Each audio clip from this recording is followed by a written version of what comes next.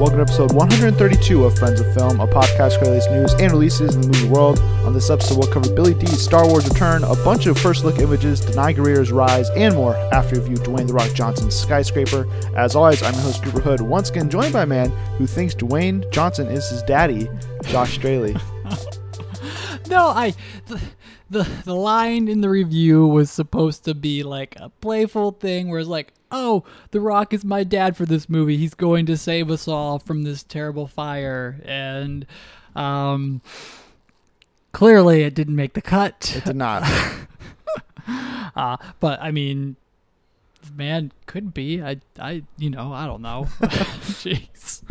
But yes, listen, The Rock is the man, and if he walked in here right now, I would do whatever he told me. Okay. He's that authoritative. That's what I'm getting at. You're in a timeout, Josh. Yes. You're grounded. 2 weeks, no podcast. I wouldn't even say a single word. Yes, sir, right away. Okay. And there I am. But hey, everyone, don't forget, you can get all of our latest updates on Facebook and Twitter at Friends in Film. And be sure to check out the rest of our shows on Apple Podcasts, Google Podcasts, Stitcher, and SoundCloud.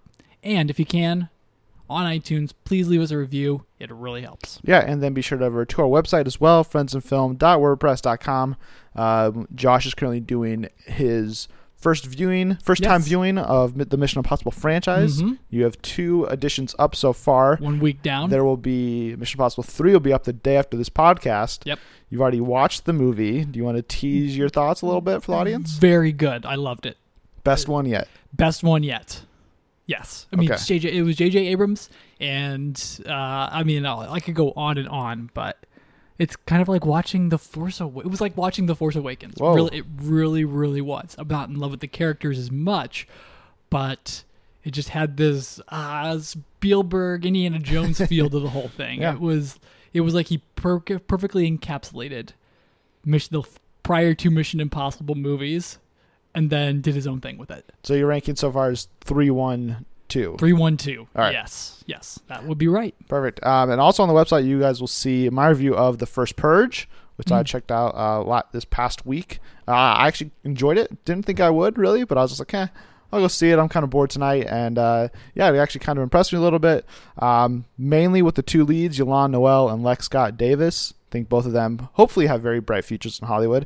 I even pitched Yolande Noel as the next Blade in my review. And even throughout the director Gerard McMurray's name, if Creed franchise continues and they're shuffling directors again, it's like, well, maybe he could be up for Creed 3. I mean, I would like that. So just a couple of names to keep an eye on. If you're a fan of the Purge franchise, I think you'll definitely enjoy this one. So, all right. But this week we're reviewing Skyscraper. Yes. The 22nd movie from Dwayne "The Rock" Johnson this year. It's only a second. It's only the second. Okay. But yes, it seems like I've seen more of him. That's true. It's only his second movie of the year. I think it's his final movie of the year. I think he was going to have a third one out at the end of the year, but I think it got pushed to early 2019 instead. So this is it for The Rock for 2018. We'll have to just wait until 2019 to just get a bunch more of him. Josh, you reviewed this movie for the site. I did. What did you think? I think I would spend the last 2 times we've talked about this movie kind of laughing at it because it was an absurd premise. I'm like, oh boy, here we go. Dwayne "The Rock" Johnson does a Die Hard. He's his own version of Die Hard, only differently. I think would be the way to say this. But I don't know if I got primed into loving this movie more than I thought I would through his late night appearances, because it's Dwayne, and then Nev Campbell as well, who I haven't seen since House of Cards, which didn't really do her justice at all.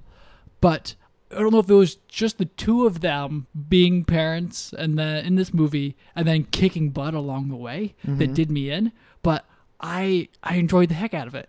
There wasn't one moment where I was like, oh, this is just too much, man, at all. And this is an objectively ridiculous premise in film.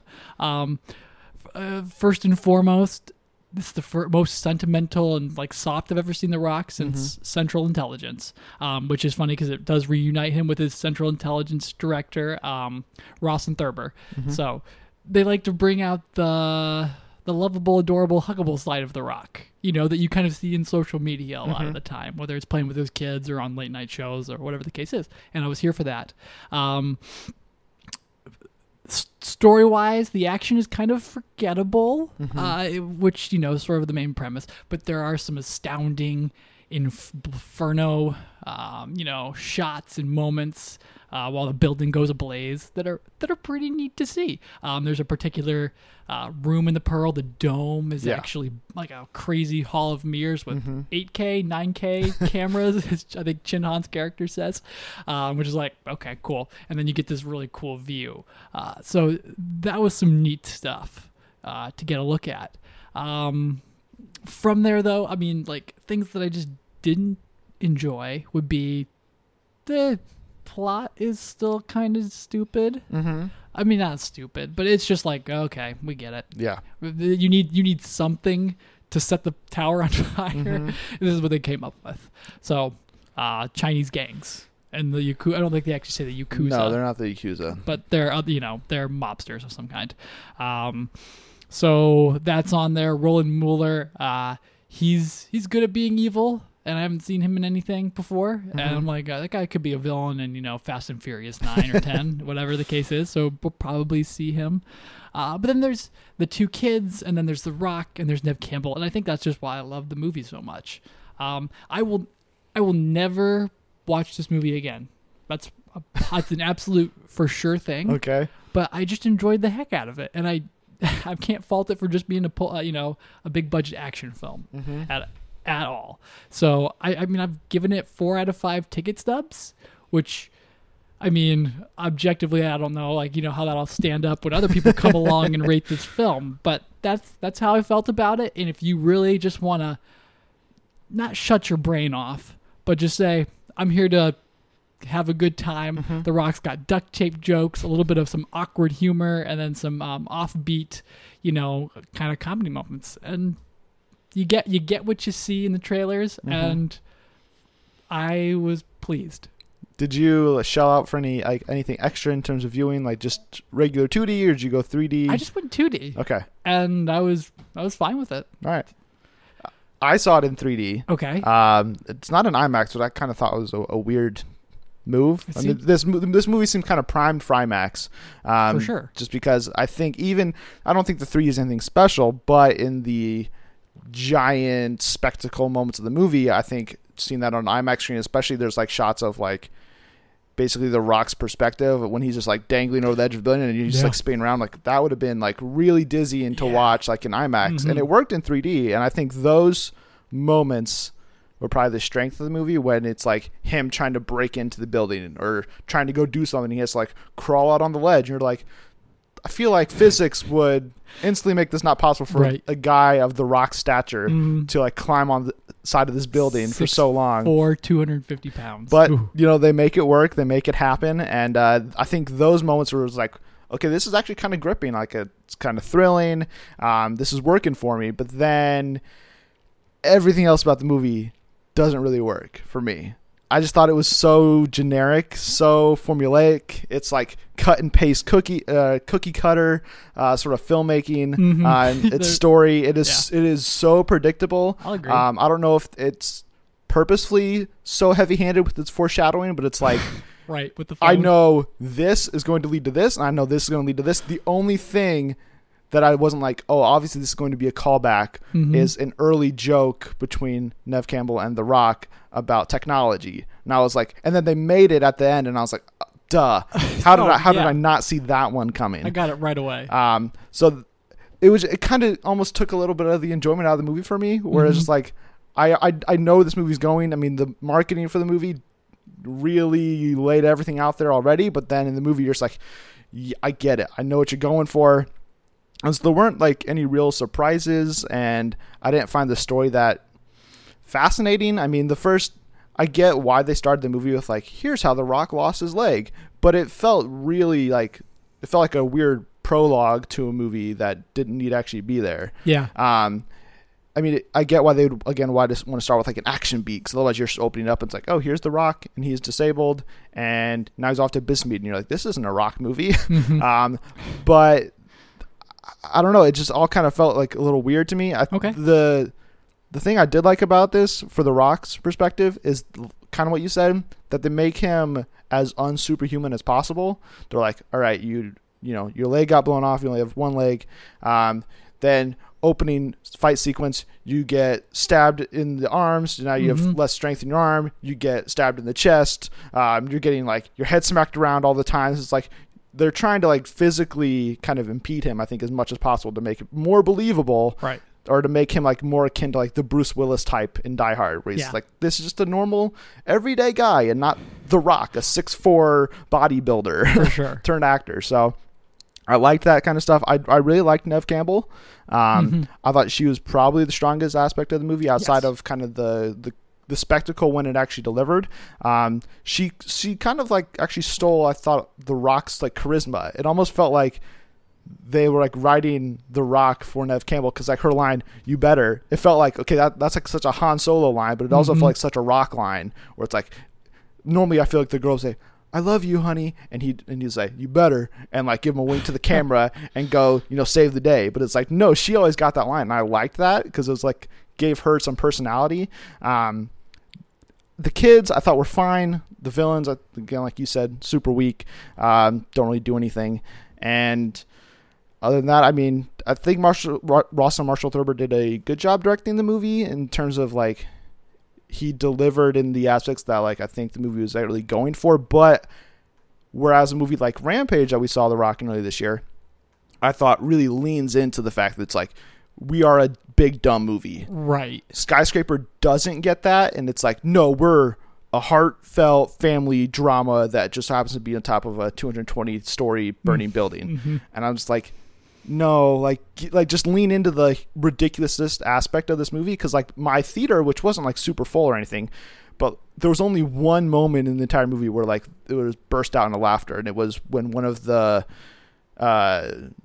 side cops like said something randomly. I don't remember what he said, but it's like a really quick one-liner, and then everybody laughed, and then that was it, and then we moved on. Yeah, Brian Mann's character, maybe Inspector Wu. Yeah. And I'm just like, I feel like that was like surprising. Like, I mean, I liked the duct tape joke, but it's just like, again, like all that stuff is so like I knew that joke was coming the second I saw duct tape on the screen. It's like everything just felt so like heavy-handed and so predictable that I just didn't really enjoy myself in the movie. So I'm gonna give it 2 ticket stubs out of 5. Wow. Which, I mean, it pains me to say that, because I thought this was gonna be like, I was actually kind of excited for this movie. Like, oh, this is just gonna be a big dumb Rock version of Die Hard. It's gonna be, or Die Hard. Right. It's gonna be Die Hard like on steroids. That's what basically. we'll call it from now on. Other people have called it Sky Hard, so I'm not inventing that. So maybe that's why it's in my brain. But yeah, you know, it just didn't really do anything for me. Well, I find that crazy, because I mean, I don't know. It got me cheering for him, and maybe, I don't know. I don't see. When we've reviewed both of the Rock's movies this year, but I have not watched a solo Rock action adventure.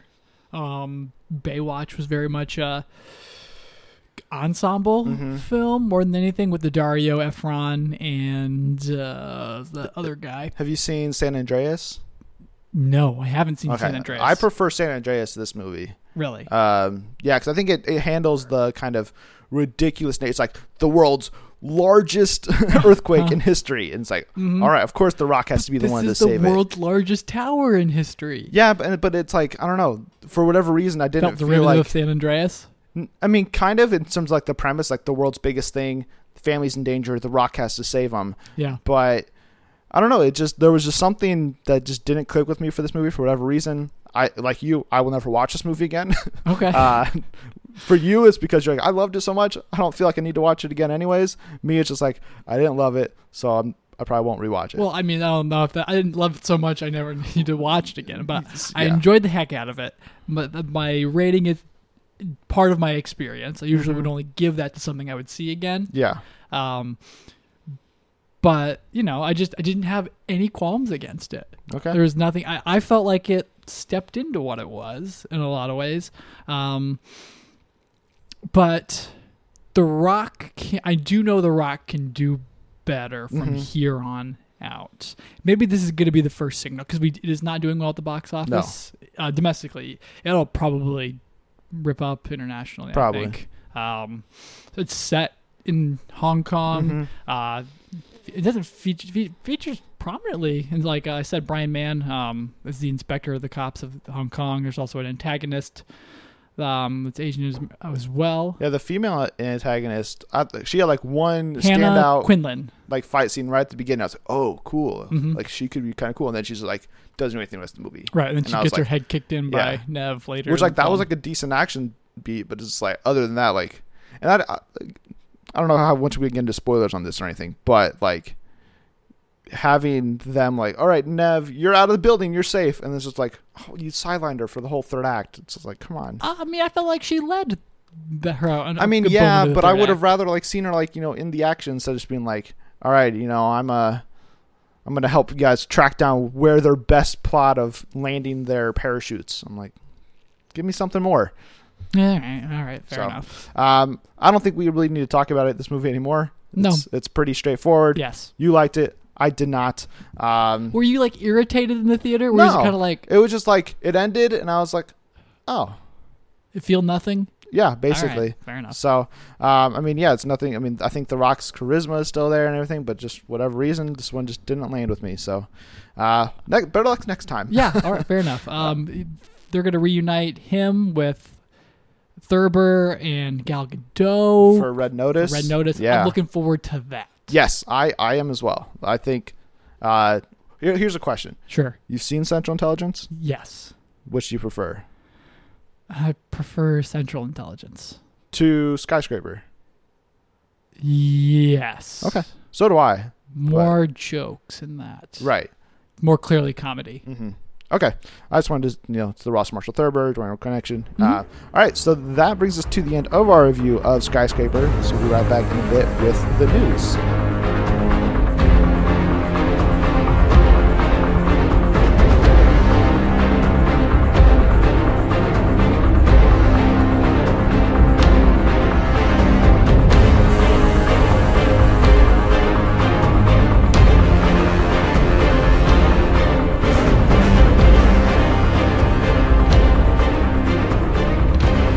We're back with the news, and as always, we're going to start with Tick It or Skip It. This week we have 3 trailers to discuss. The first being the very first trailer for Mary Queen of Scots.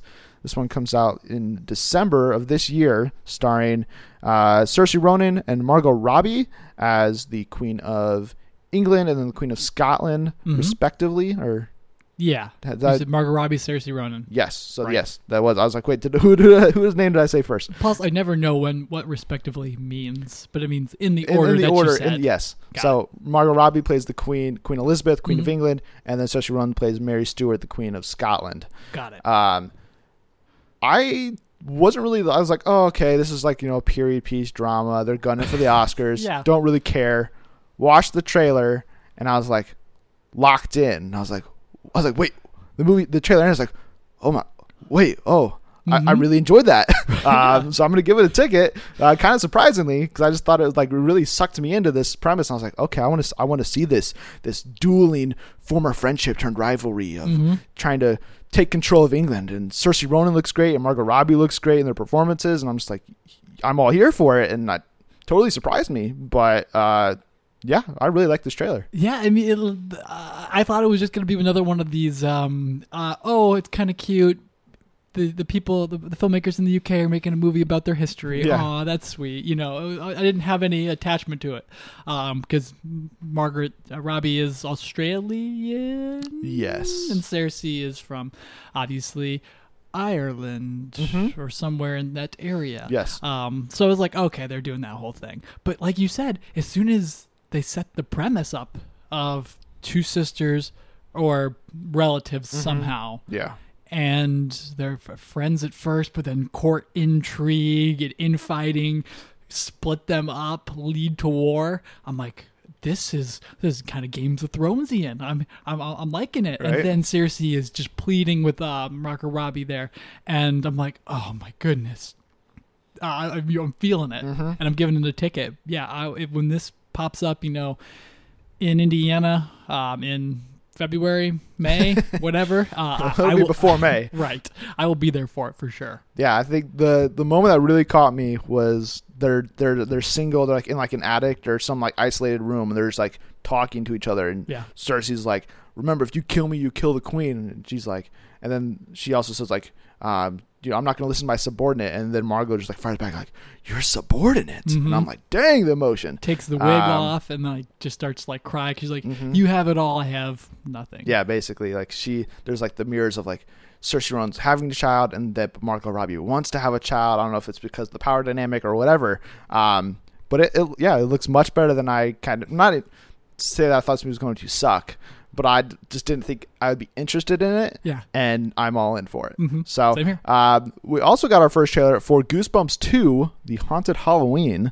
Did you see the first Goosebumps with Jack Black? I have seen bits and pieces of it. Like, it was playing in a room, and I'd come in and out and do various tasks, but then I caught the ending.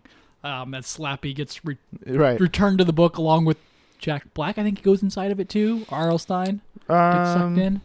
I don't remember. I just remember the fake, the imaginary girl becomes real. Yeah, right. Okay, yeah. And then he gets sucked in.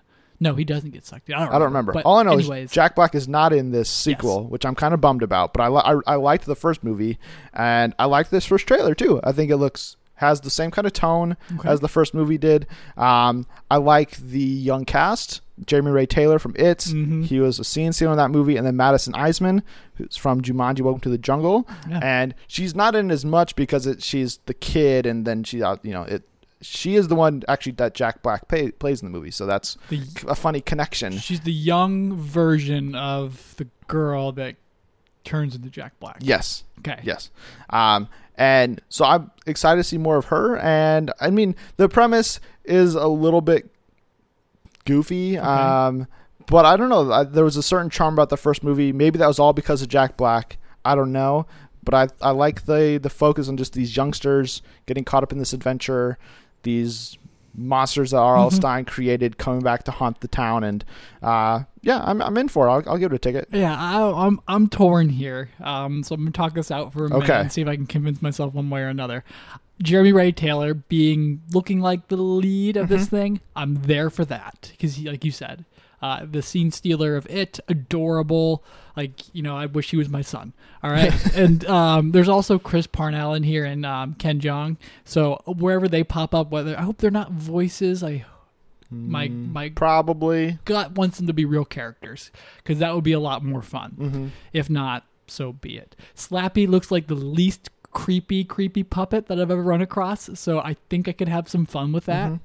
But it looks like the same story that I saw with the first Goosebumps movie. The monsters come out of the book, and now the monsters are coming out of the book of this one too. I mean, the trailer for this one, the first 45-ish seconds is all footage from the first movie. Oh, okay. Which I was like, okay, this is kind of weird. Yeah. But I mean, I get why they would do it. But they didn't show any of the characters, so whatever. So I'm gonna say skip it. Maybe I can change my mind come around time, but I probably wouldn't see this movie over anything else that was playing at the theater. Well, it comes out October 12th of this year, and I think it puts it up against Bad Times, The Old A Star Is Born, and what's the other one? First Man. So, which I think two of those are definitely going to get kicked back. Two of those have to move, and then it'll be Goosebumps first, some hopeful Oscar contender. I would assume it would be Bad Times, because Bad Times already moved from the 5th to the 12th. I don't think they'll move again, and they'll let First Man and A Star Is Born go back to Oscar contention time. So we also got another look at A Simple Favor this week. Yep. This is the first official trailer, which came after 2 teaser trailers. We talked about, I think, the very first teaser. We didn't talk about the second one because it was just kind of more of the first, where it's just like, still don't understand anything about the movie. It was like a recut. And this one, it's a full trailer. We get, I think, a lot more of the actual movie. We get a lot more of the setup, a lot more of the intrigue. There's some Gone Girl type vibes coming out of this, coming from Paul Feig, and I like that he's taking this different direction. I think in the trailer it says from the darker side of Paul Feig. And dramatic, dripping blood letters. Well, dripping letters. It's a little dramatic, but I'm here for it. I like the mystery. I want to see Anna Kendrick, Blake Lively, Linda Cardellini in these roles. We'll see how it all plays out together. I still My bet is that, Blake Lively's like some sort of secret assassin and she's like on a mission or something. That's just the vibe I get from her character. Yeah. We'll see. I'll still give it a ticket. I think I gave it a ticket based on the first one, so I'm not changing my stance. Okay. Josh, where do you land? I'm not changing my stance, but like you said, we got a better look at it, and I like this better look. The story's a lot more complicated, I think, this time around. We got a first look at Emily's husband, I guess, Yeah. Henry Golding, or played by Henry Golding. I don't know what his name is. Yeah. But Emily's life is still up for debate. It looks like she's a YouTuber, social media personality. Because Anna Kendrick was standing in a kitchen in like a YouTube-like frame. So it's like, okay, she's giving out, like putting out raising the flag of alarm for wherever Emily's whereabouts are, or whatever the case is. But yeah, I mean, it looks like there's some plenty of wit. And I'm just really intrigued. Yeah. So we'll see how it all lays out. I hope it is as interesting as these trailers are making it appear. Because Agreed. I want Paul Feig to get back on everyone's good side. Right. And I mean, I liked Ghostbusters. You liked Ghostbusters as well? Ghostbusters. Spy, I thought was enjoyable. I think that was his last one. I didn't see The Heat, though, so I can't comment on that. Melissa McCarthy, Sandra Bullock team up. Oh, yeah, classic. This one comes out September 14th this year, so it won't be too much longer before we can make up our minds about A Simple Favor. And moving on to the news, we got confirmation this week, courtesy of The Hollywood Reporter, that Billy D. Williams, I can't talk anymore, all of a sudden, he will return as Lando Calrissian for Star Wars Episode 9. Yes. This has been heavily rumored for the last couple of weeks due to dropouts of Comic-Cons or his new diet plan.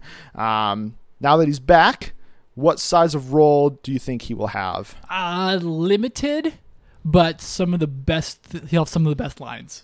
He'll have the most memorable moment of like joke. Like we'll be quoting whatever Billy D. Williams says in this movie for the next 20 years. Okay, guaranteed, because you gotta give him the best stuff. I think. What do you think he's going to be doing in this movie? I'm already speculating about his role, and because of course I am. Yeah, but why not? He's either going to be the heavy artillery, he's going to be the cavalry that saves the day, or he's going to be the leader of the Resistance or the New Republic. I think taking over for Poe.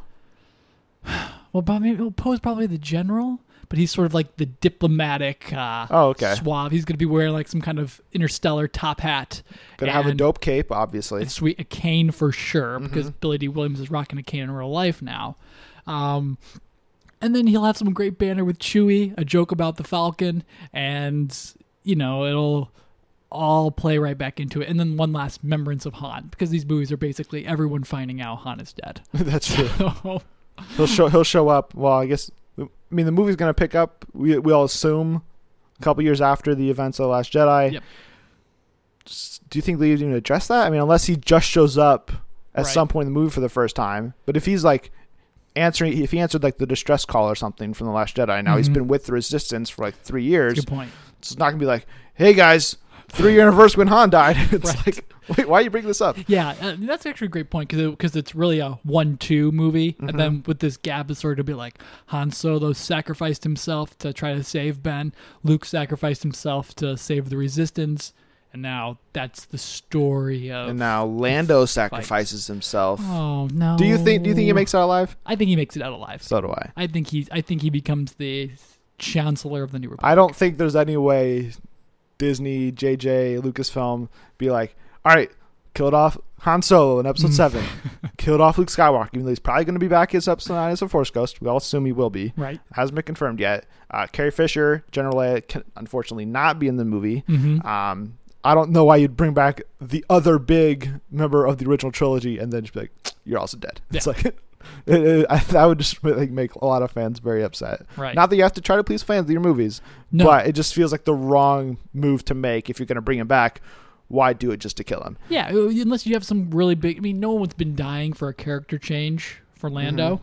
And I don't think JJ was someone who's like, let's go somewhere with Lando Calrissian in this movie. He'll stay very much the same. I can't see a sacrificial moment because it really doesn't spell anything out for us. No. But he'll just be like one last hit in the nostalgia bong, and we'll all be like, yeah, man, that was great. That was a good time. Yep. Yeah. I mean, it's Billy D. Glad he's back. I feel like we've talked about it enough, though. I don't feel like I have any really new insights after No, 3 or 4 or 5 weeks of talking about this. Just go ahead and imagine all of the great stuff that's going to come out of his sit-down interviews for these movies, because that's what's going to be the best. I don't even know if he would do press for this. I mean, Oh, I'm assuming he will do some, but I don't think he's going to do the whole world tour. No, he'll do the U.S. media circuit for sure. He'll do the premiere junket. That'd probably be it, I think. And then one really good sit-down interview with GQ. Yep. I don't think GQ's going to do a whole profile on Billy D. Yeah, they would. I mean, they did one on Ryan. They did one on Harrison. They did one. They did one on The everybody. director, the star of the movie. I don't know. We'll see. If any. Oh, Ryan Gosling. Sorry, that's what I meant to say. Oh, okay. Oh yeah, they go after it. They do. Well, I don't know. How many people really claiming for the Billy D. Williams GQ article at this point? I would read the heck out of it. Of course you would. You read any GQ article. No, I read any profile of any actor.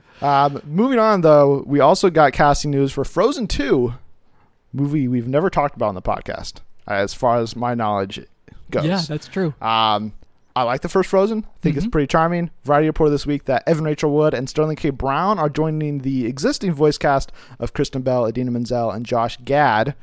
There's been speculation that Evan Rachel Wood is playing another queen of some sort, of like another country or city or something, and that Sterling K. Brown would probably be the villain of the movie. Ooh. Either way, I'm happy to see both of them getting into the Disney family. I mean, Sterling K. Brown is already in there, but Evan Rachel Wood kind of graduating from Westworld, even though she's still part of that show. Getting involved in movies, I think, points to hopefully a future on the big screen with her as well. Yeah, her career is finally not taking off because she's been around for a while, but finally gonna get paid what she's probably been worth for a long time now. So, it is super exciting, and yeah, Frozen. I mean, who doesn't love Frozen? Yeah. It was like one of those things because it was literally. It was one of the worst winters we've been having, out here in the Midwest when Frozen came out. So it was a great memeable joke for everybody to go see this movie. Yeah. And then it was like a warm your heart kind of story. Josh Gad's Olaf was sweet, and depending on who Sterling K. Brown is, he could make us cry in this movie too. I don't know. But yes, I'm excited for it. But Disney was also making moves this week on the release calendar, as they made a bunch of different moves. They moved up Mary Poppins Returns 1 week, so it's not competing against Bumblebee, Aquaman, Holmes and Watson. Very busy weekend there. Indiana Jones 5 was delayed a full year officially. We talked about it a week or two ago. John Kasdan is coming on to rewrite the script. Yep. And that's been made official. Now they've delayed the movie from July 2020 to July 9th, 2021. Still expected that Steven Spielberg and Harrison Ford are going to still be involved in the movie.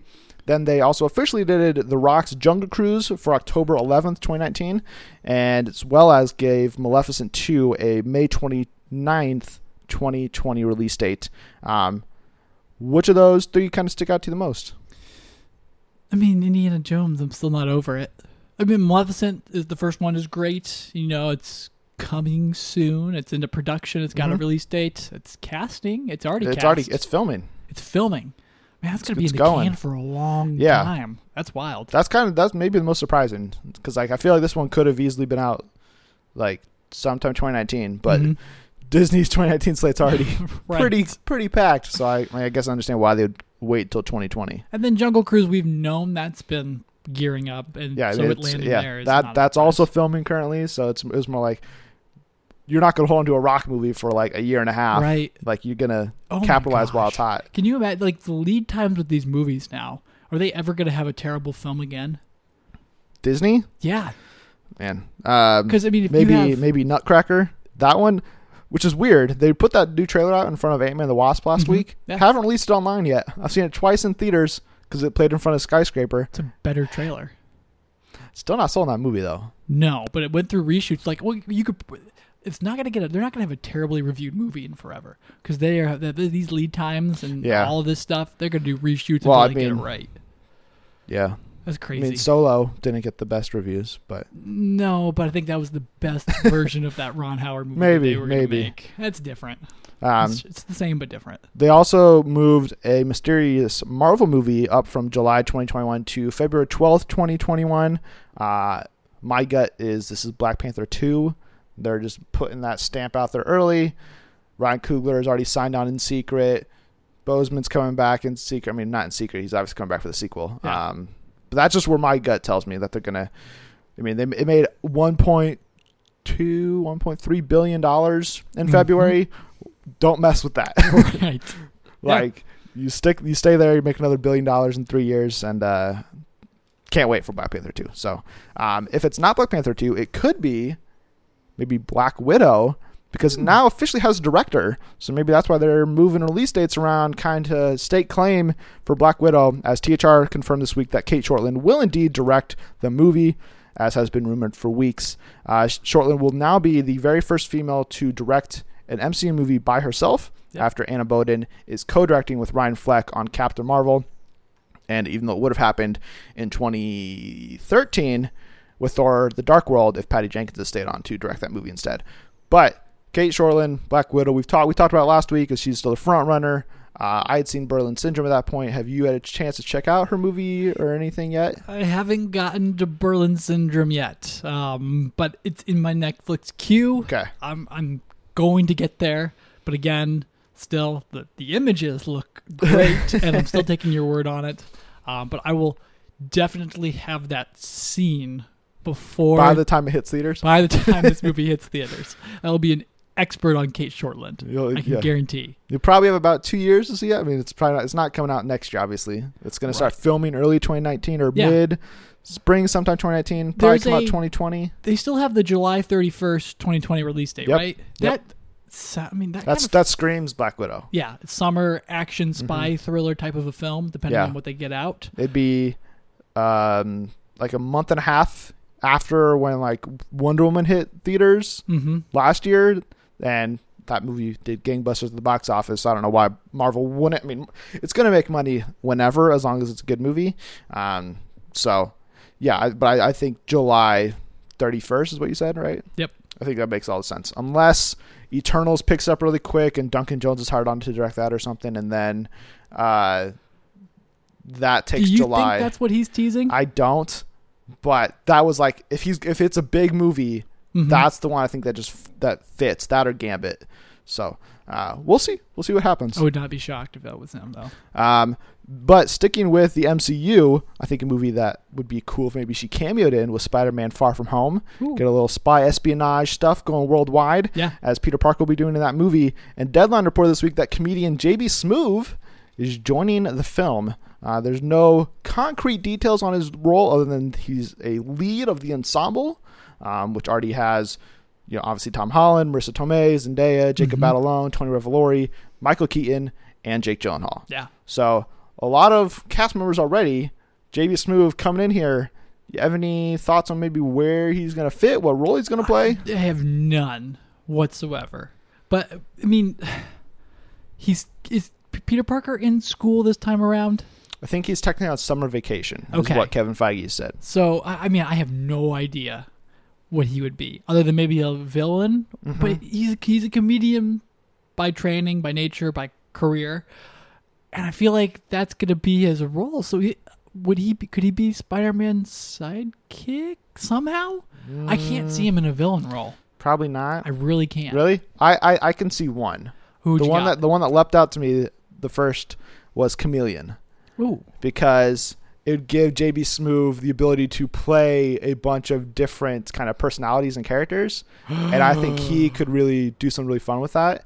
I think Chameleon was at one point rumored to be part of Silver and Black, but I don't even know if that movie's happening anymore. Yeah. So Marvel may have just plucked that character, put him in Spider-Man: Far From Home, used him there, cast J.B. Smoove, and I think that'd probably be the best fit for J.B., especially if it's some sort of a lead ensemble, because then he could be part of like Mysterio's crew or something, like Mysterio's magical powers, quote unquote, with Chameleon's shape-shifting disguises.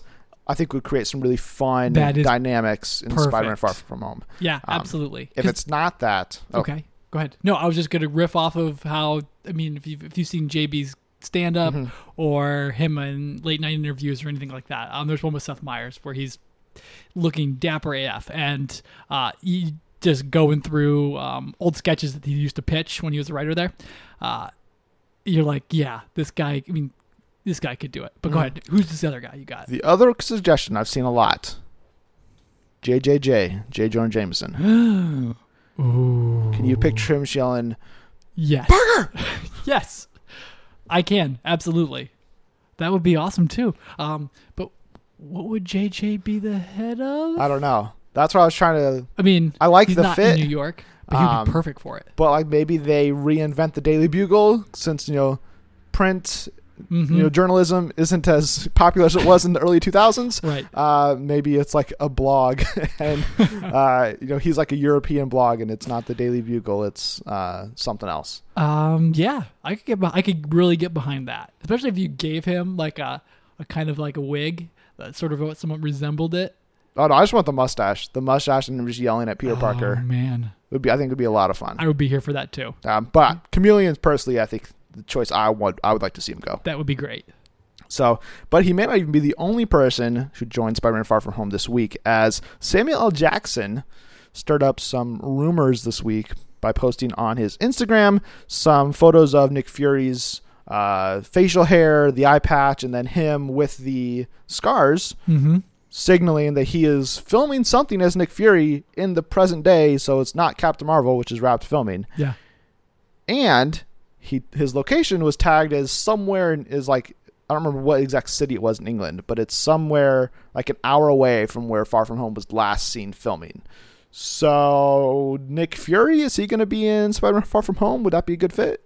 Yes, because they're got to reestablish the world after whatever happens in Avengers 4, which you can check out our theories on what we think happens on last week's Big Question. Yes.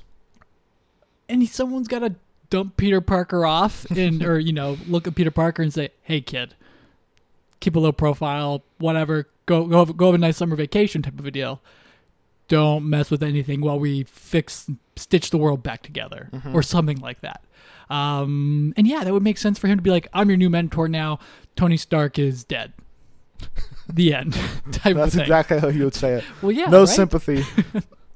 Plus, we haven't seen these two together yet, and Peter Parker needs to interact with every Avenger before they go away. Yeah, because it's gold it's every Spider-Man. time. Yeah, exactly. Gotta happen. What do you think? Yeah, I think he is going to be in Far From Home. I think it makes sense, especially if Spider-Man is one of like the new faces of the MCU after Avengers 4. Kind of have to have some connection with Nick Fury. It wouldn't even shock me if like Peter was just on this mission, this like not mission trip, this like school trip, going exploring Europe, having fun, looking at art or whatever, and then Nick Fury like drops by one day and he's like, "Hey kid, so pretty crazy stuff, right? You just defeated Thanos. Thank goodness." Right. By the way, since you're already over here, can you maybe track down this Mysterio guy and like maybe that's how he gets involved, and that's why Peter's like starts globetrotting, is because he's like trying to get in good with SHIELD, or maybe even Nick Fury and SHIELD have like something like they're like, "You're under our control, Peter. Like the world is different now after Avengers Infinity War and Avengers 4. We have full authority on all supers. You must do what we do." And so go find Mysterio, and they play with that angle or something. But yeah, I think we will get Sam Jackson in Far From Home. Awesome. I hope so too. But this week, EW unloaded a bunch of first look images at a bunch of upcoming movies, mainly all from next year or late this year. And one of them just so happens to have Samuel L. Jackson in it, Glass, the sequel to Unbreakable and Split. We got our first images this week after we got a teaser post a couple weeks ago. The movie's going to be at Comic-Con this coming weekend, and we got four images, I believe. Five images. One of Glass, Crumb, and Dunn all together in some sort of interrogation psychiatrist room. Yeah, it looks like a health ward of some sorts. One of them is Samuel L. Jackson's Elijah Price, Mr. Glass, sitting in his wheelchair, looking dapper as ever. And then we got Sarah Paulson kind of walking in as her psychiatric self. Yep. And then we got Anya Taylor-Joy as Casey Cook, talking with what's his name, Crumb. Yep. Don't know what's going on there. And then we also had one of Bruce Willis and M. Night on set together. So, bunch of different first look images. Which one stuck out to you the most? Anything you're pulling from these? Looks like M. Night Shyamalan is back to like his best. It really, really does. I don't know. I don't know the cinematographer on this movie. Look it up, please. I don't know Can either. you? I don't know. But anyway, this aesthetic is everything here. There's these purple hues thrown up inside of that hospital. Sarah Paulson is like kind of like shaded in them when she's in her image. It looks like she's walking into that first room, and I think that's her sitting at the edge of the frame on the right. So it almost kind of feels like it's going to be an after the fact film in a lot of ways. Like something big went down, and we're just kind of like sifting through it, and then we'll get a lead up into things. Bruce Willis looks like he's in a courtroom, I think. I don't know. When he's with M. Night? Yeah. Oh, no, it looks like I think a it's like bar. a diner or something. Okay, yeah, he's got a drink in front of him. I just looked at that. It's right there. Well, anyway, I don't know. I'm just so hyped for this. And Split was good. Like Split was great. Yeah, it surprised me that I enjoyed it because I was like, all right, well, let's just see what happens here, and then we get blown away by the dude's performance. And now I'm like, Unbreakable was good too. But now I'm just so hyped for a sequel to these movies, and it just looks really cool. So I'm here for it. Yeah, the cinematographer is Mike Giolakis. Okay, I have not heard him. He did Split. He did It Follows. I feel like it's a combination of both of them because there's like some neon, bright color hues in the stuff for Glass so far, which aren't in Split because it's very kind of gray, black, white sort of looking movie. Yeah. And It Follows has kind of those neon tints to it. But I'm very interested by kind of the premise these kind of images kind of set up. The teases that were in the EW article, James McAvoy teased getting to meet some of the new personalities within Kevin Crumb, right? It's Kevin Crumb. Kevin. So I'm very excited to see those and see him play more as long as we get more of the one, the kid. I always forget his name. Why do I forget the 5-year-old self's? Oh, I can't remember. I want to say Patrick. No, I don't remember what it is, and it's going to bug me. Phil. But because it's like a really clever, like funny name. Either way, I'm interested to see why or how all three of these personalities got in a room together. Bruce Willis in particular looks a little worse for the wear. Like he has got a beard and like everything. he hasn't shaved. It looks like he's restrained. Meanwhile, Crumb is just sitting there free as a bird. He's moving around and all this stuff. You have the name pulled up. Hedwig, yes. Yeah. Gosh, I'm like, I love that name. And then every time I would mention it, it just leaves my mind.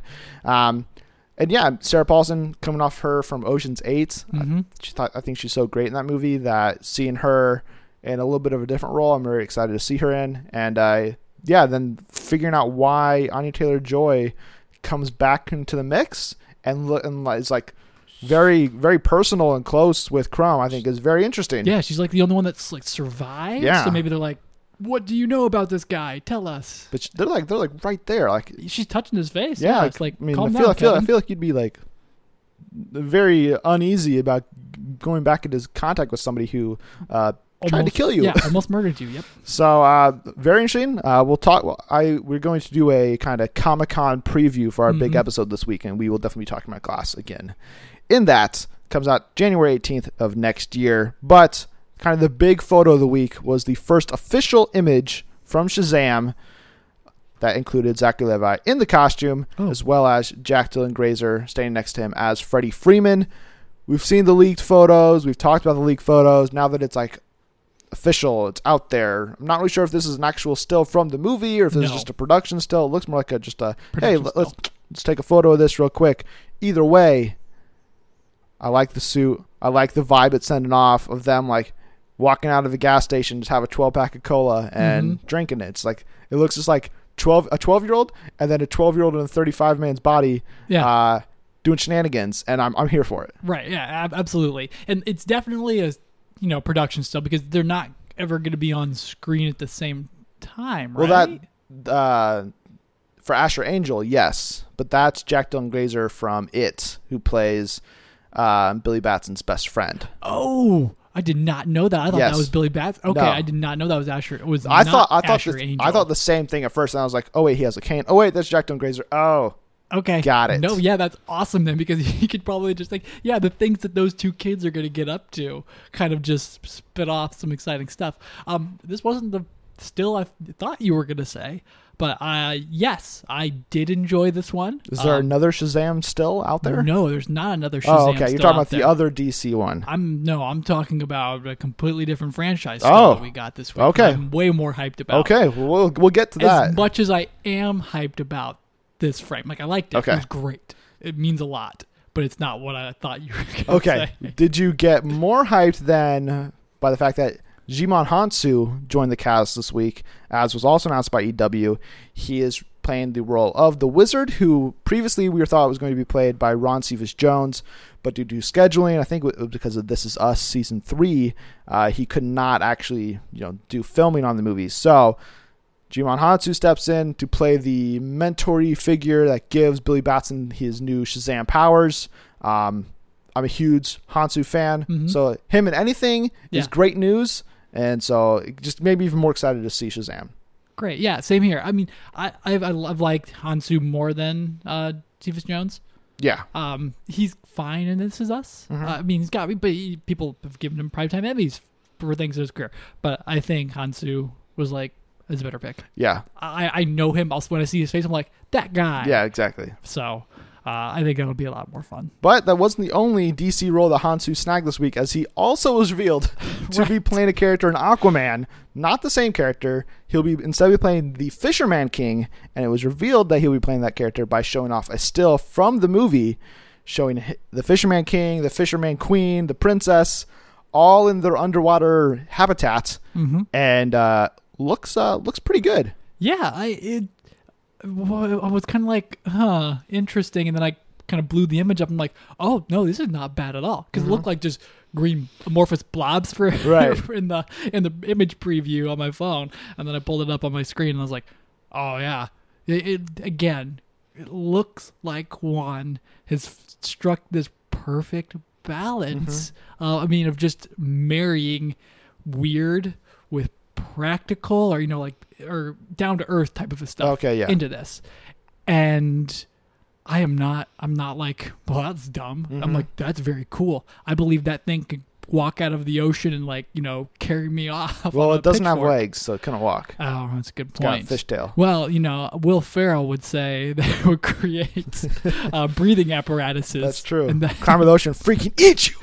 But it looks really good. Yeah, I'm not surprised or anything, but we've had those kind of "it's Star Wars underwater" kind of catchphrase kind of thrown out there a lot recently, and I feel like this kind of lives up to that, where it's Juan is creating this vast mythology, this world that I think really is going to show up on the big screen. Hopefully, once the trailer comes out next week, we'll have a better look at all this stuff in action. So, we also, again, moving on to first look images, Bumblebee.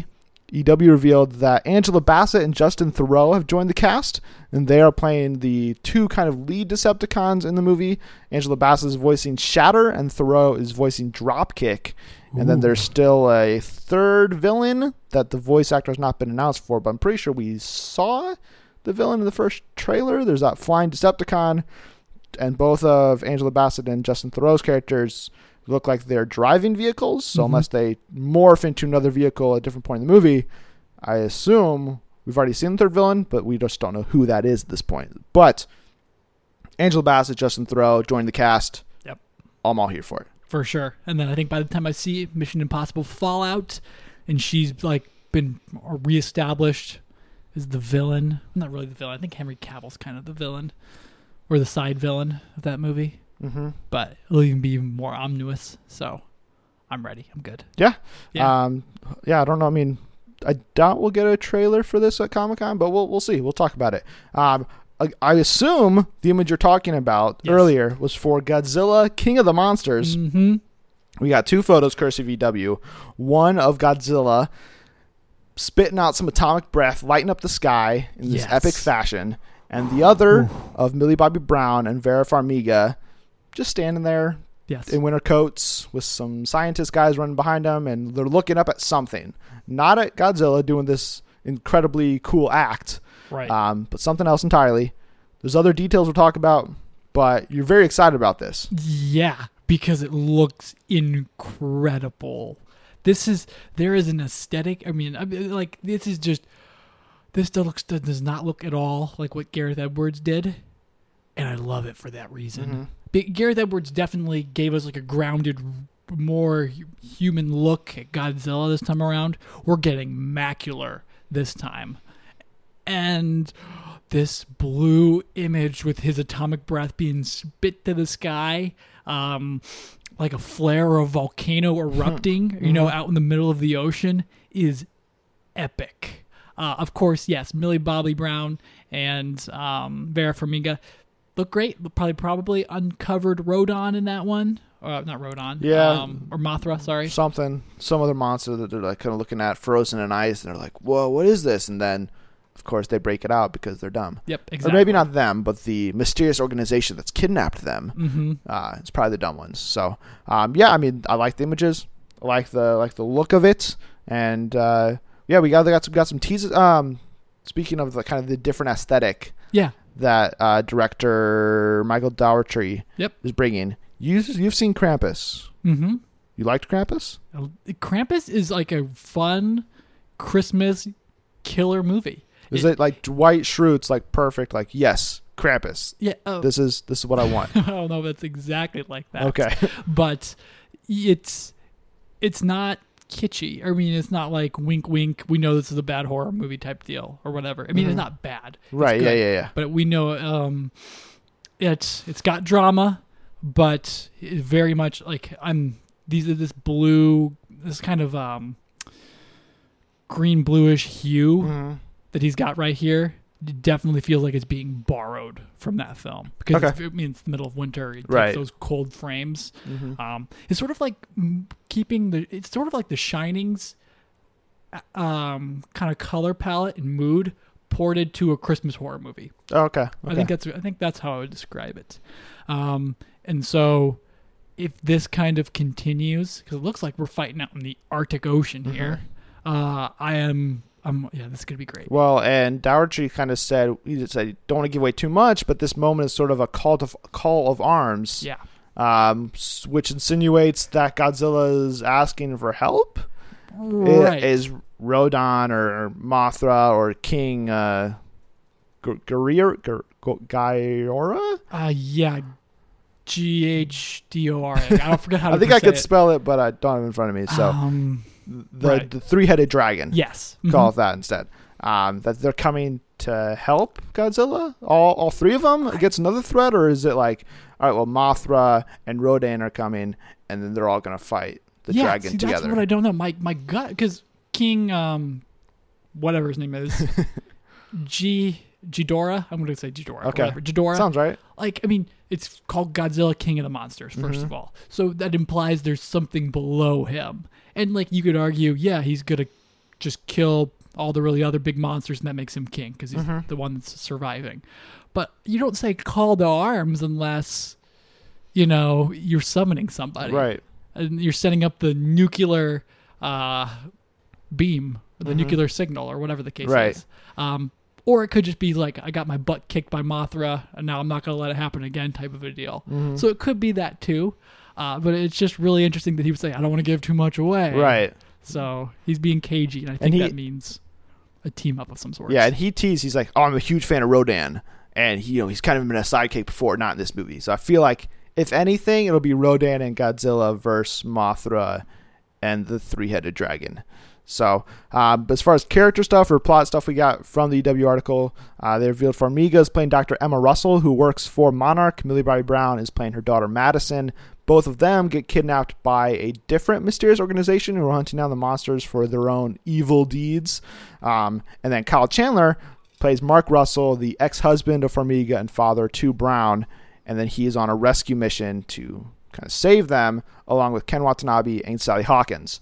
So I'm interested to kind of see how that plays out. I don't love the idea of them being like, here's Millie Bobby Brown and Vera Farmiga, but they're just like kidnapped. They don't have anything to do. And it's like, but here's Kyle. I'm a huge fan of Kyle Chandler, but I don't want to just be like, oh, Kyle Chandler's here to rescue everybody, and then they don't get to do anything. Right. I feel like they won't do that. but that is kind of how it reads as far as in terms of right now, which concerns me a little bit, but nothing major. Yeah, they're going to keep it grounded. Yeah, it looks like they're still going to keep that grounded thread. It's like, here's a family story. Here's Godzilla wreaking havoc. Right. So they want to have like a human, and a more. They want to have. You want to be able to identify emotionally with somebody other than Godzilla, who I will still identify with more so. But yeah, however that plays out, so be it. But also, this is kind of like confirmation. That's Millie Bobby Brown's real hair. So yeah. It's just funny to see her not with that Jerry curl wig or whatever they gave her in season 2 of Stranger Things. Yeah. And then he also teased that there will be some seeds or breadcrumbs to the eventual Godzilla versus King Kong team up versus movie, however it shakes out. I don't think it'll be anything major. I don't think the call to arms and all of a sudden Godzilla or Kong's going to show up and it's like, oh my gosh, rip somebody up. We're getting it early. Yeah. No, that's not happening. But we'll get something. So we also have casting news for that movie with Danai Gurira, according to Deadline, being in talks to join the movie. She would be the first new addition to the cast outside of Julian Dennison, who joined a couple of months ago. This one is directed by Adam Wingard. Comes out in 2020. Danai Gurira making that jump from Walking Dead, broke out really big with Black Panther as Okoye. I would assume she'll be in Avengers 4 in some capacity since Okoye is still around. Yep. But now she's moving on to bigger things. Godzilla vs. Kong. You excited? It's a showdown of the century. Or it'll be the showdown of the new decade, since it's technically starting 2020 off. Unless 2020 is not the start and 2021 is the start of the new decade, whatever the case is. Yeah, she is terrific. She has been underrated on The Walking Dead for a long time. She's a fantastic performer. And like you said, yeah, ready to move on to bigger and better things. The Walking Dead is winding down. They're ready to kill Rick, allegedly. So, well, not allegedly. They're killing. Or, I mean, I don't know if they're killing him. Confirmed. He is leaving the show. Lincoln has said, "I'm done." Yeah, he's only going to be in like 6 episodes in season 9. Really? And then he's out. All right. Well, there you have it then. So that means, or unless Denai is going to take center stage, or Daryl. I think it's Daryl's the one that was rumored to be like, all right, well, we can't lose Norman and Lincoln, so Norman, here's like $20 million an episode. You have to stay. That's some crazy cash. TV people make so much money. I know. Crazy. Well, I know, but this that series costs so much more. I don't know how you could pay. Okay, cable TV does not make sense at all. HBO makes even less sense. Point being, though, maybe she moves into a secondary position, so it's her and Norman Reedus. That would be kind of cool, but she's definitely not letting her career. No, she is be capitalizing AMC's future. Yeah, and I mean maybe that signals an end for her, for Michonne as well in Walking Dead. Fine with that. I stopped watching the show like 2 seasons ago. I don't remember. Whenever they got to Sanctuary. Yeah, I think I stayed for the conquering of it and then fell off because it's like same thing every single week. But further signaling that she may be ready to move on is another nugget from that Deadline article that she is also apparently being eyed for a role in Star Trek 4. There are no details on what role she would be other than that hashtag show following up and saying that there is a lead villain role and then another lead kind of crew member role that are both up for grabs for females. Is there a specific one you think Gurira would be better fit for? Should she actually join this movie? She should definitely join Star Trek 4. I would love to have her in there. Or the next Star Trek. The Star Trek that is currently being... Well, which one? There's 2. Production. Right. Well, I mean, this one sounds more closer. They're casting. They've got a director on this one. Yeah. Well, the other one technically does if you think Quentin Tarantino is actually going to direct a Star Trek movie. Which just doesn't sound like he will. He's going to write it and then leave it and say his vision was compromised or something like that. So or it'll just never happen. Yeah, exactly. So, yeah, I would love to see her in either role. I haven't seen her as a villain yet. So that would be that's one that kind of sticks cool out to me. See out. But if Star Trek's going to live beyond 4 and do 5 and 6, which would be wild. Seeing as like box office for Beyond just barely justifies another one. Yeah, if it does at all. Yeah. So either way, I would love to have her set up to be something more or to keep going. Because man, Beyond really wasn't that bad. Beyond was great. It's so underrated. I think it's the OG by Abrams. Yeah. And then there's Beyond, and then you can put man, people don't understand. It's yeah. I think I would choose if I was like in charge of casting, which obviously I'm not. Depending on what the role demands, I feel like her as a villain would be something really cool. At least in this current iteration of Star Trek, I've not seen like anything else outside of the J.J. Abrams reboot and on. But we haven't had a female villain yet in a Star Trek movie, unless you count Sophia Butella as like a semi-villain for like the first 5 minutes you see her. Right. And she's like, oh no, I'm with you guys. It's cool. So yeah, I think that makes sense. S.J. Clarkson's directing. She'll be the first female director on the movie, or at least in this iteration. Again, I think it's the entire series, at least on the big screen, but I'm not sure about that. And yeah, I mean, Guerrero joined Chris Hemsworth is coming in for this movie. He's back from the dead somehow. And then Chris Pine, Zachary Quinto are expected to be back. I mean, as well as like, John Cho, Zoe Saldana, Carl Urban. I think Denai would be a really cool villain to bring into Star Trek. So, I mean, but if not, and she's a crew member, now she's here for 5 and 6. Yeah. And she's like, takes over for like, she's like the new like Yelchin role. Like that now that Anton Yelchin's no longer with us. Breaks our hearts every time. Remember it. But they have to fill that role somehow, unless it's J-Law, which I'm totally fine with. Sophia Butella takes on a bigger role, Denai Guerrero takes on a bigger role, and I mean J-Law. Yeah, that's her name, J-Law. Oh, I thought you meant J-Law. I mean, I'm like, hey, I'll take that. In Star Trek. Okay, I'll take that too. Gotcha. If you give me J-Law in Star Trek, I'm all here for it. It would just be really great to have Denai Guerrera sitting above Captain Kirk and then throwing like a shade stare at him after some kind of order or command. So the side eye would be epic and be GIF for millennia.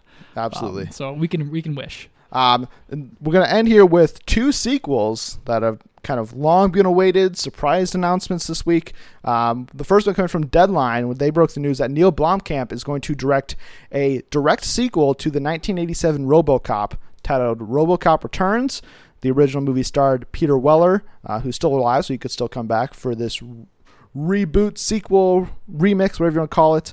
He also starred in a previous RoboCop 2 that came out like 91 that is going to be scratched from canon, and there was also a RoboCop 3 that starred Robert John Burke that is also going to be scratched from canon, as well as there was the Joel Edgerton, or not Joel Edgerton, that would have been great, Joel Kinnaman reboot from 2013 or 14. Yep, with Michael Keaton too. Michael Keaton and Gary Oldman, Samuel L. Jackson. It's got a really good cast. And I think the movie's okay actually, but they're rebooting it. Neil Blomkamp's taking over.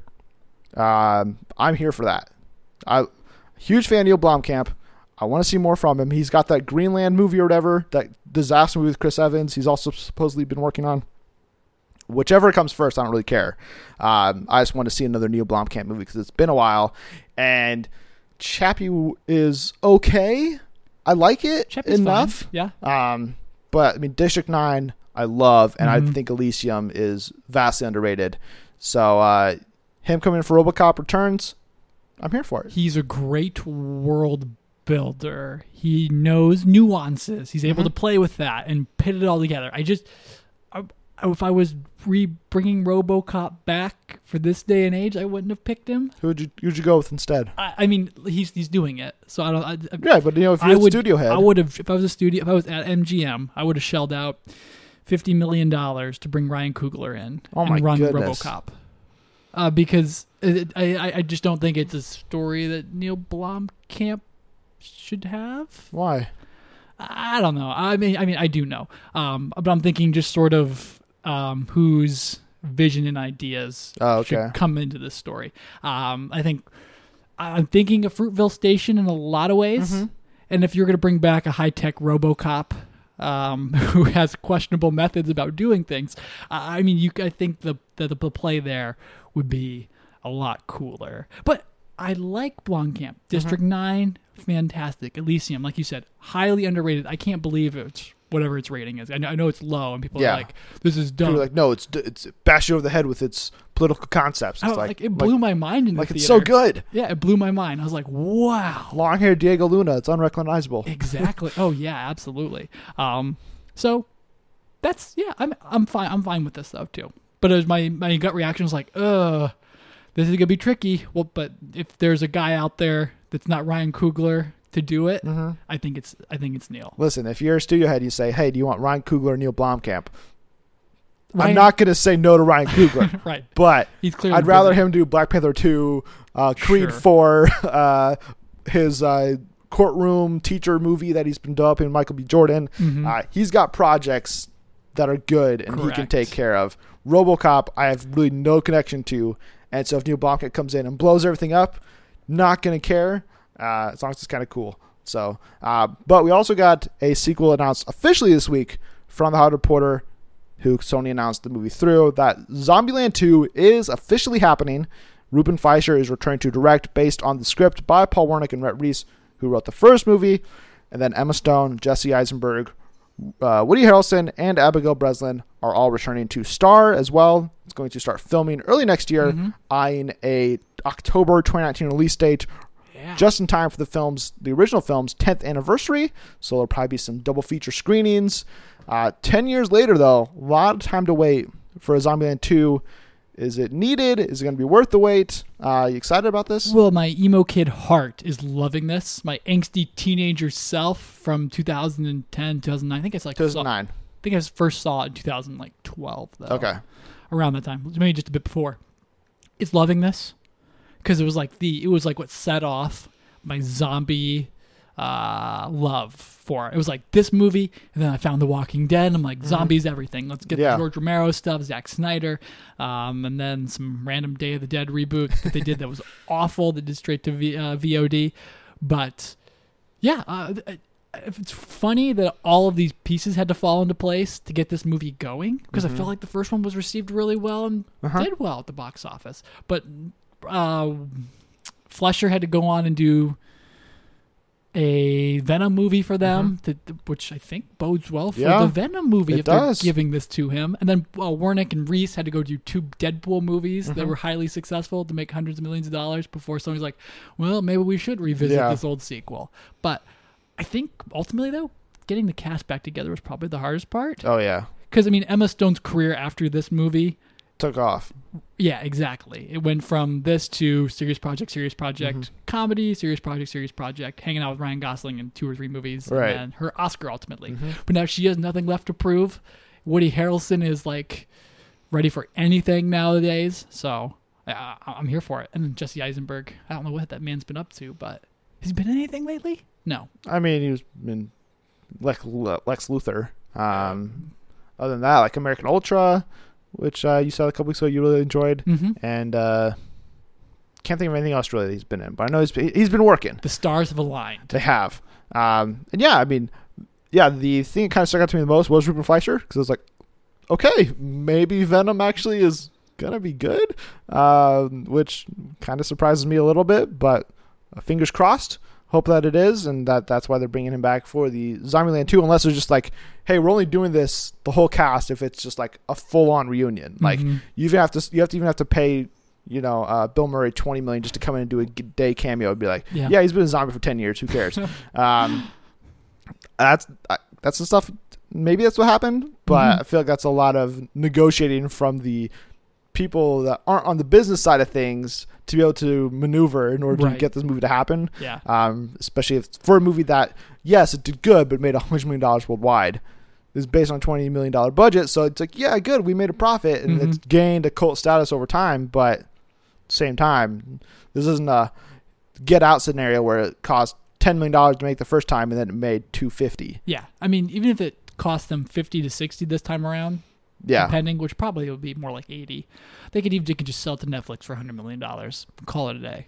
I think it'll be bigger than that. Yeah. I mean, I think if they're doing it after all this time, they're going to want the full 10th anniversary. Here it is. Zombieland's back. And they'll build it up as something like groundbreaking, which kind of was. I mean, there's like plot details of like, there's super zombies There's going to be more human characters that they meet, obviously. We'll see how that kind of dynamic changes. Is there anybody, off the top of your head, you're like, Zombieland with Ruben Fleischer, this cast, these writers, you feel like you want to throw into the mix here? No, I do not have any names at the top of my head other than my usual slate. Zazie Beetz. Zazie Beetz. That's who I would cast in any and everything right now. Oh, man. Maybe a few people from Glow. I'd put Alison Brie in there. I'm there for that. She's terrific. She has great comedic chops.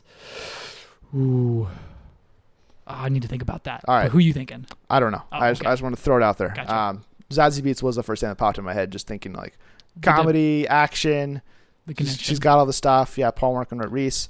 And I was like, wait, anybody from Venom who could come over? I was like, Tom Hardy, no, it doesn't really fit. I can't see that. I'd put Tom Holland in this. That as actually, a preppy little British guy. That would be pretty fun. That would be a fun character for if him. Like he was like on like, you know, vacation or something when the outbreak happened, then he can't get back home. Right. Or maybe it's like the outbreak only I think it infected the whole world, right? But maybe it only infected like the US, and now like Brits are flying over zombies, and Tom Holland's like a 23-year-old guy who's just like, hey, I want to go fight some zombies. Yeah, it's not like snobby British people like daycationing across America. Tom Holland would be fun, but he's in every Sony movie, and I feel like he's just his schedule's just too busy. Jeff Goldblum as well. I would get him in there. I think he could be the fun celebrity cameo who is like living large. I still think that's going to be Ryan Reynolds. It lines up too well. Yeah, for sure. But that brings us to the end of the news and the end of this episode. We'll be back next week with a review of Equalizer 2, as well as another edition of The Big Question we have this week. As mentioned earlier, we're going to be doing a preview episode of San Diego Comic-Con, going through kind of the schedule and kind of talking about what we hope to see, what we want to see, what we think is going to happen in terms of announcements. We're obviously not going to be there, but we're going to obviously be discussing the news next week in the episode. So we want a lot of stuff. We do. I can't wait. Okay. That is it, though, for this episode. So if you enjoyed it, please subscribe, share, retweet it more, and then head over to iTunes and give us a 5-star review with comments. And be sure to tell us your thoughts on everything covered by tweeting us at Friends of Film. And you can follow me personally on there at Movie Cooper and Coops_Hoops. And you can get at me, Josh, at just Joshua Ryan. Thanks again for tuning in to the Friends of Film podcast. Josh. Look out tomorrow for my take on Mission Impossible 3. And be sure to turn next week for our review of Equalizer 2.